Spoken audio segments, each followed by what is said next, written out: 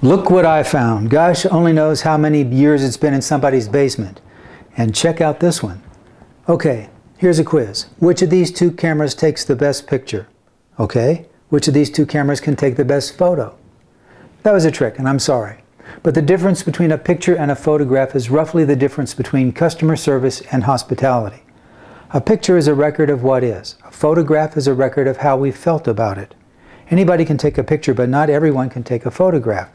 Anyone can follow the numbers and give acceptable customer service.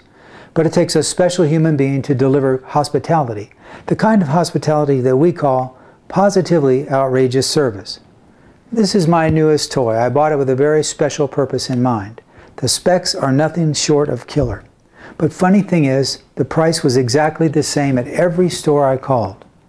Only one of the 3 stores had my camera in stock, so I asked them to hold it and told them they could expect me in about 15 minutes. I really don't know how they knew it was me, but when I walked in the door, a young woman met me with my camera in hand. She said, "I read the directions while I was waiting and discovered that your camera does not come with a memory card." Now, I usually recommend a 15 gigabyte card, and we just happen to have those on sale, so I set one aside for you. Anticipating customer needs is one form of positively outrageous service. Anticipating customer needs is one way of letting the customer know that his or her business really matters. A picture happens in front of the camera. A photograph is made behind the lens. Customer service happens at the counter or on the telephone. But hospitality, that comes straight from the heart. I'm Scott Gross. See you next time.